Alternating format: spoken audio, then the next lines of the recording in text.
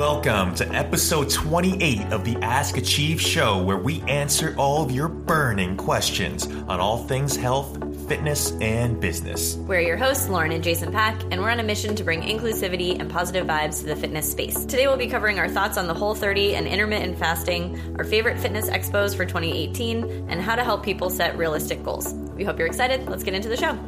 What's up, Achievers? Episode 28. A little bit of a role reversal right now. Lauren is a little bit stuffy. I don't know if you guys have noticed, but in the beginning of each episode, I'm extremely allergic. I don't know if I'm extremely allergic to podcasting or whatnot, but Lauren's got a little bit, like a case of the sniffles right now. A couple sniffles, but not too bad. I'm better than I was. I was sick for like 2 weeks, so yep. I'm on the mend. So I mean, we just got back from your grandparents' retirement party. Yeah, my grandfather is 86, either 85 right? Or 86. I forget how old he is. But he is in his 80s, and he has owned his own business for at least 50 years, and he is extremely passionate about what he does. And my grandmother joined on very early on as well, and they have been running this business together for so long, and so it was incredible to have like all their colleagues come out. And what was really cool is I didn't know that much about what he did. I just knew he was an entrepreneur who was very well respected in the business world. But these people came up and like to talk, and they were like, I wouldn't be who I am today without you. Yeah, very and you emotional. changed my life, and there's so much emotion there, and I can see why he wanted to keep going even into his 80s, because it was obviously he was so passionate about his work and what he did. So it was really, really cool to be there and to get a little glimpse into my. I mean, he's the only other entrepreneur in my family. Yeah. You know, besides. Yeah, I remember I was like, yeah, it seems like he's kind of a big deal. And then I remember I was like, oh, he must be actually a pretty significant deal, because he's got a book translated in Korean, right? Seeing Systems. But yeah, I've been talking to a bunch of our members about it, and they've been like, wait, your Lauren's grandparents are retiring? Like, how old are they? And yeah, I mean, yeah, I guess if you're an entrepreneur at heart, like you just kind of like have to, because it is what you're passionate about. So. Right. You know, at a certain point, it doesn't really feel like work. It feels like you're fulfilling whatever lifelong passion that you have. So it was pretty cool. It was really cool. But now they are going to get to go relax a little bit. Yeah. That will be well deserved. Needed. Yeah, well deserved. So that was fun. Yeah, so should we get right into questions today? Let's get into it. Excellent. So we are going to start with a question from Jay Crow on Instagram. And they asked, what do you think of Whole30 or any reset diet? So this is a great question, and one I can answer because I have done Whole30 and many reset diets in the past. Yep. So Whole30, if you haven't heard of it, is basically 30 days of there's a lot of like things that you can't eat on the Whole30 diet. So it includes like added sugars, it includes grains, dairy, caffeine, alcohol. So there's a lot of things that you cut out throughout this 30-day period. And the reason that what I would say about it is it depends on why you're doing it, whether it's going to be good or bad for you. Mm-hmm. So the reason that I did it was because I was going through like a lot of struggles with weight loss or perceived like feeling that I needed to lose weight. And so I was always trying these different diets and these different things. So I did it with the hopes that I would just lose weight and that it would kickstart this weight loss journey for me. And I did lose some weight when I did it. And I also gained it all back very quickly after the fact, because I didn't want to keep alcohol and dairy and carbs out of my diet forever. And I couldn't, at least like carbs and stuff, because I was very active as well. So for me, it didn't serve the purpose that I wanted it to. But a purpose that it does serve for a lot of people is it does help you to find if you have some sensitivities to certain types of food. And so it basically eliminates a lot of the typical sensitivities. So a lot of people have dairy sensitivities, or a lot of people may have even grain sensitivities. So it does help you to realize that if you take those things out and then you start to reincorporate them and you start to feel not as good with those in your diet, you may actually have a little bit of a sensitivity to those things. And so that's a very eye-opening experience to have, to just see, like, am I sensitive to certain foods I didn't realize? Like, am I always uncomfortable after I eat and I didn't even realize until I took those things out? So if you're doing it as an experiment, as kind of a test to see if certain foods bother you, I would say go for it. I don't think there's anything wrong with it. Doing something for 30 days is never going to be harmful for you, really. But just being level-headed and when you go into it, and not thinking that it's going to be the solution to your like weight loss problems, anything like that. Yeah. It's actually pretty amazing, like, when people talk about going through a Whole30 or any other sort of, like, elimination diet where they're really restricting certain types of foods that might be inflammatory, how many people say that they're like, I didn't even realize that I actually had stomach issues after eating, right? Yeah. And so it's like, in that sense, it can be good to be like, oh, you know what? Dairy doesn't really agree with me, so I don't really need that yogurt or that milk or whatever. But it's only when you treat it as this purely aesthetic weight loss thing, then it's like, oh, I can't have anything. Yeah. And then when inevitably you get off of it, you just start to eat everything because it just becomes such a psychological issue. And I could tell that you were very carefully selecting your words just now, because it is such a, we don't want to go with this blanket recommendation, but we also have seen a lot of people not be successful and feel very discouraged after it, right? So, I think if you are looking for very specific maybe allergies that you have or intolerances that you have, it can be very eye-opening in that regard.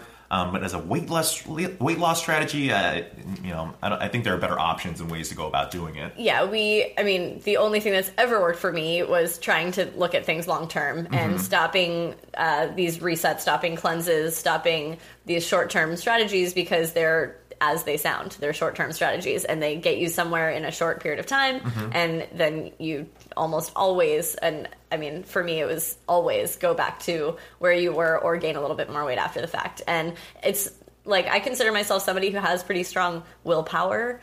And, I don't consider myself someone who succumbs to, like, peer pressure or cravings or, like, things like that. But when you do these things, when you put yourself through this restrictive period, it's beyond your, like, control, your mind, your willpower control, when you are able to eat these things again. You have these intense cravings, and you really do, your body wants you to go in the other direction because you just spent so long trying to essentially starve it, that it's like, okay, can we eat now? Like, can we live again? And it wants everything back. So really short-term strategies typically aren't the way to go if you're looking for weight loss. There may be those few people out there who did it once and then they're like, I can do this forever. The whole 365. Yeah, but it's very rare. So just kind of, again, go into it with a very clear understanding of why you're doing it. And if it is for weight loss, maybe start to rethink other options that might be a little bit more long-term. Yeah, I remember, like, we would try to like search for which populations this might be beneficial for. And I remember we're like, maybe if someone is type A, someone is very organized, someone can really meal prep perfectly. But even those people, they're going to run into these situations where they can't control, where maybe they have to stay late at work or some family issue pops up or whatever might happen. And then it almost hits these people harder when they can't adjust their lifestyle to this thing, because then they're like, oh, I didn't hit my goals of this very tangible thing of 30 days of restriction. I'm a failure. And then it gets even worse. So it's just understanding why you're doing it in the first place and giving yourself leniency if, something were to happen, basically. Yeah. Cool. All right. Next question is from Joshua Peters. He's an old friend on Instagram at this point. We've been chatting with him for a while. He asked, how do you talk to your achievers about realistic timeframes to achieve their goals? That is a great question. And it doesn't really come up that often, especially for our members that have been with us for a while. We really like to reframe goals, and we really like to talk about specifically process-based goals. So we're always talking to our members about how they can get more consistent at the gym, how they can get better foods into their diets. We rarely talk about do this to achieve, X weight loss goal, or do this to achieve X squat goal. It's always geared towards let's put you in the best position to succeed, and let's get these steps taken care of in order for you to get there. Because there's just so many variables. Like I was just talking about, like you might have a family emergency pop up, or you might have an extremely stressful time at work, and all these variables start to come into play. Maybe you don't sleep, and you start to hold on to cortisol, and then weight loss becomes a non-issue, even though you might be doing all the right things. And it's just putting so much weight into an outcome goal can become a very unmanageable territory. Yeah. Yeah, so we usually, we do some education up front about goal setting. And we say, when we ask people about their goals, a lot of times initially people will say, in the first time we meet them, they'll say, I want to lose about 20 pounds and I want to get a little stronger. And those are typically as deep as they'll go, right? I want to lose a little weight, maybe. And then we usually prompt them, anything that you want to accomplish in the gym. Because we would still rather them at least set, if it's going to be an outcome goal, at least try to set a strength-based goal. That's so true, it's something that they can work toward, that they can control. Because you can control getting stronger for the most part, but you can't always control weight loss as well because there's so many different factors. So we try to encourage that. But in the beginning, we don't sit them down and say okay, the way that you're setting goals is wrong and you need to set process-based goals, right? We let them have those goals. Yeah, that's true. But we also, and I think this really helps, is we have a big board in the gym it's called a goals board. And at the top, it just says, let us know your goals for 2018. And our members who have been here for a long time, who we've had the chance to talk to about goal setting and what we think is kind of ideal for goal setting, they all have up there, come to the gym 175 times, and they're checking off how many times they come to the gym. Yep. Or it'll be sleep an average of 7 hours a night, or it'll be spend more time with my family. They all put things up there that are things that are in 100% in their control, and they're checking those off as accomplishments. And so the people who first came in and had a weight loss goal kind of look at that board and they're like, well, everyone else is kind of checking things off as they go. They're having these daily accomplishments, whereas you can't check off, you're not going to lose 20 pounds in a week. So it's just going to be a more frustrating process than if you get to say, I did this today, I accomplished my goal, I came into the gym, or I got that sleep. Yeah, it's been kind of a culture shift almost. Initially, we've got these overachiever boards up at the gym, and some examples are, our level 1 powerlifting goal is 3.5 times your body weight total for squat, bench, and deadlift. We've also got a level 1 Turkish get-up goal of 24 kilos. Level 2 is 40 kilos, and so on and so forth. And then we realized that we should also reward consistency. So we have a goal of 175 visits up there. And what we do with our members is we'll start to shift the conversation to be more in terms of, hey, I noticed you've been so much more consistent lately, or hey, I noticed you've been hitting the gym so much more frequently and doing X, Y, and Z more consistently, and less so about what they've achieved, but more rewarding what they've done to actually get there and what kind of sacrifices they made to actually get there. Yeah, exactly. And that just kind of, without talking about it, that shifts their perspective into these are the things that are important. The things that are important are that I'm showing up. Yeah. And I'm doing the work. Yeah. And of course we also congratulate them and high five them on accomplishments that they've made. Yeah. Another thing is, so let's say someone has a pull-up goal, that can be a very big goal for someone. And we've got a lot of people that walk through our doors and say that's their primary goal initially, but that can be, as we know, just a longer road. It might be 6 months, it might be 9 months. So what we'll do is, if we're doing assisted pull-ups, we'll say, hey, if we want to graduate to the next band, you need to do about 6 to 8 pull-ups with this band. Right. And that gives them a more easily attainable micro goal that'll eventually get them to their macro goal of a completely unassisted pull-up. But at least they're getting some little victories along the way that validate the process. And they're understanding that, I'm not quite ready to move on yet. Yeah. Instead of always trying, maybe today I'll see if I can do a pull-up. We'll have people who can do 5 pull-ups with a half-inch band. Most likely they'll be able to do a pull-up, but we always tell them that it's 6 to 8. Once you can do 6 to 8, then you can try. And so people will do 5, and they'll be like, can I try? And we're like, not yet. Yeah. And as long as you stay consistent with that, then people are like, okay, I know, I have to wait. And they won't get frustrated by trying and failing. Yeah, we used to let them try. Yeah, we used to let them try a lot. Yeah, and then it was just it got to a point where it's more psychologically detrimental than it is beneficial to try this rep when most likely you won't be able to hit it. And if you do hit it, it still might not look great. So we prefer get them to 6 to 8 reps with that half-inch band, and then they'll just knock it out. Maybe even get 2 or 3 reps. That's happened pretty often. But that's so much better than trying and continuously, quote-unquote, failing. Yeah.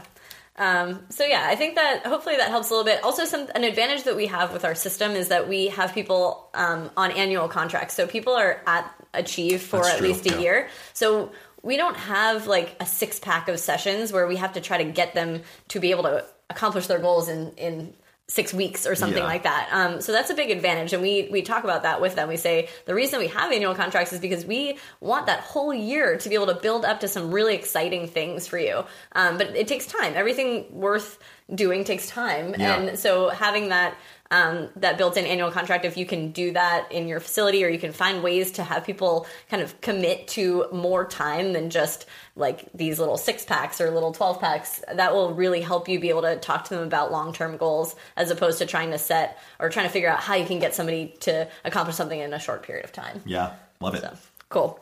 All right, and then we will move on to... I think we got some quick ones, right? Yeah, one more, actually. Okay, cool. Yeah. So this one is from Peter H. Watts, and he asks, any thoughts on the FRC by Dr. Andreo Spina, intermittent fasting, and do you recommend any fitness expos for 2018? So we don't actually have any personal experience with FRC. It seems like there are a lot of people that do enjoy it. We wouldn't really ever discourage continuing education, so definitely go with an open mind and see if it works for your population. And if it does, then awesome. And if it doesn't, then that's totally fine too. You definitely got at least something out of it. But yeah, we don't have any personal experience with it. Yeah. So sorry, can't say too much about it. As far as intermittent fasting, I guess I probably should have... I meant to put this one in with the Whole30 because it's kind of similar idea, but also something I've tried. Surprise, surprise. So I used to do intermittent fasting, and I probably did it for like a 3-month span maybe. Yeah. And I think I've talked about this before on the podcast, where I used to be very anxious and panicky about food and hunger, and if I would get hungry, I would freak out, and like took hangry to the next level. Jason would always just laugh at me, but it was real. Like, I was really anxious about food. And especially in the morning. So in the morning I would wake up and I would immediately make a huge bowl of oatmeal because I was in that routine. I felt like I needed it. I couldn't start my day without it. Yeah. So when I started intermittent fasting,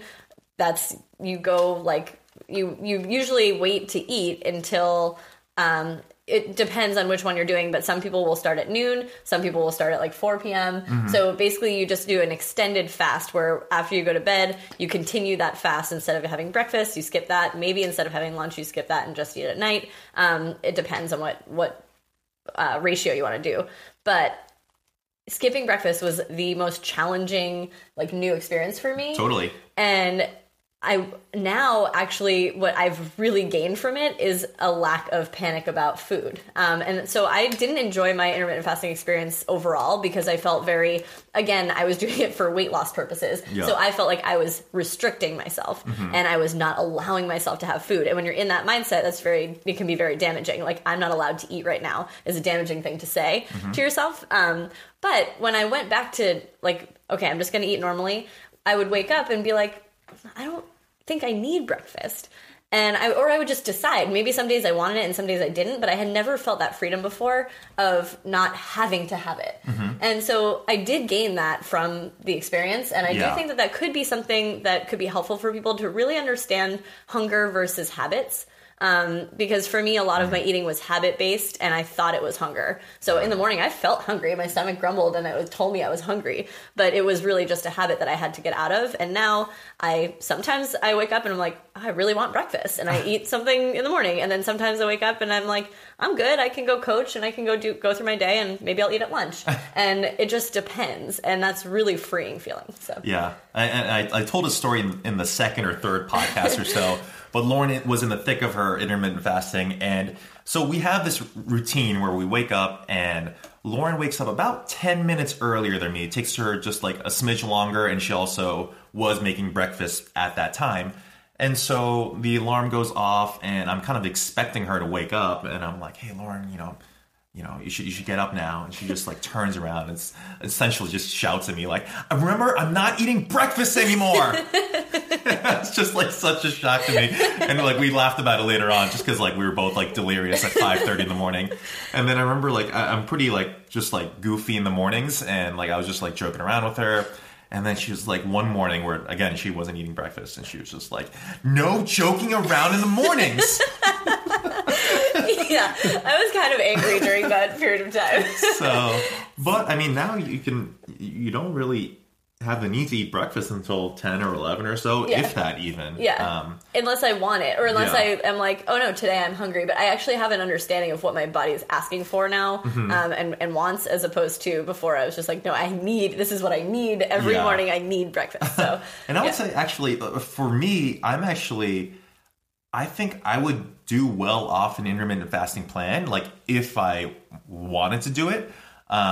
Or if I felt the urge to do it for whatever reason, just because I do feel like I do thrive with just not eating and then eating more when I when I feel hungry. But as soon as I start to eat, it almost like triggers I guess habits. I don't really know, but I feel hungrier as soon as I start eating. So if I just I could literally just work until 3 p.m. and then I'll be like, oh, I haven't eaten all day. I should eat now.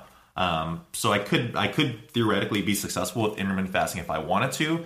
But also there'll be times where I am hungry in the morning. It's like, I don't want to restrict myself. I just want to eat whatever thing I want to eat. Yeah. So I think what we like is a flexible intermittent fasting style. So basically, there's nothing wrong with not eating breakfast. I don't think that used to be a thing. Like, you have to eat breakfast, the most important meal of the day. There's really nothing wrong with it. And there's been a lot of research that says, the timing of your food doesn't matter as much anymore. Timing around workouts is probably what matters the most.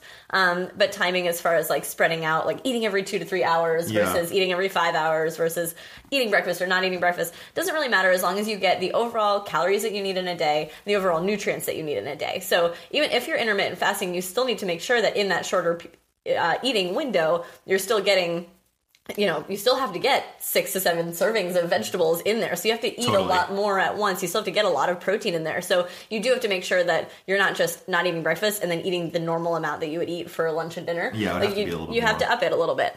But wait, where was I going with that? I don't know. I totally lost my train of thought. Flexible intermittent fasting. But so what we would probably recommend is there's nothing wrong with fasting every once in a while, and it may actually be beneficial for you just to test out if you're feeling really hungry or if it's more that you're used to this routine. But we don't think that it's something that you should try to do all the time and force yourself to do, because we do think that can become, again, something that becomes a little more mentally exhausting. Yeah, so I would say if anyone is interested in any sort of diet plan or nutrition plan, just to try it out if they want to. Try it out for 4 or 6 weeks or so. You'll definitely get something out of it, and then you can decide whether or not if it's appropriate for you. Yeah. But I always like when people, CrossFitters, will say that they've done paleo or they've done Whole30, or some other bodybuilders might say that they've done if it fits your macros, or they've done some intermittent fasting, that sort of thing.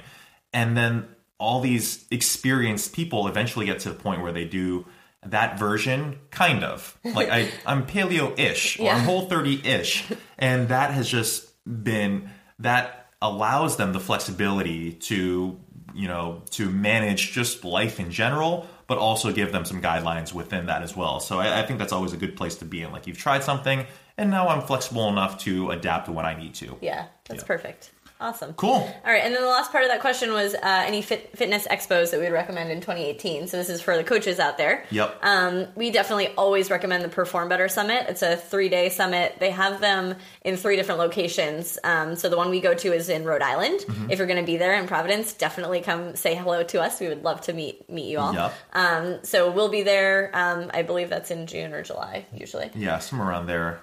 We just came back from the Arnold. We did just come back from the Arnold. Quite the experience.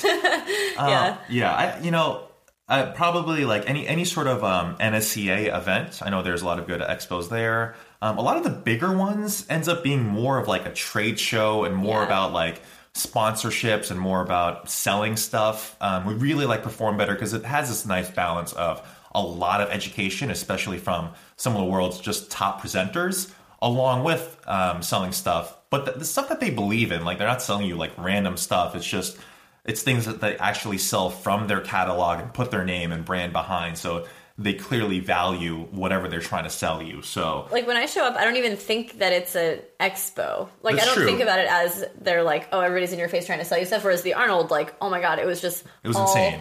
people selling everything, like free samples everywhere, and you're just like so in your face. But Perform Better, like the features are the presenters, the features are the education that you're going to get, and then you might walk around to some of the booths and be like, oh, this is cool, like this would actually enhance my training. But there's not going to be anything that they don't believe in, that the presenters there don't really believe in. So it really is high quality information and high quality stuff that they are selling. And there's no pressure to buy anything there though. Yeah, like it's totally cool. It's just fine to go show up to all the presentations, and then especially go to the social. Yeah, very, very pleasant. Yeah. So, cool. That about wraps, that wraps things up. I really need to work on my closing. My intro is strong. You guys have to admit, my intro is really strong, but my closing has a lot to be desired. But anyway, please send us any questions that you have through our Instagram channel. So DM us at Achieve Fitness Boston. So if you have any questions, send them there. Leave us an iTunes review if you find these podcasts to be helpful. That about wraps things up. So, struggle bus today. All right, until next time. Peace. Love and muscles.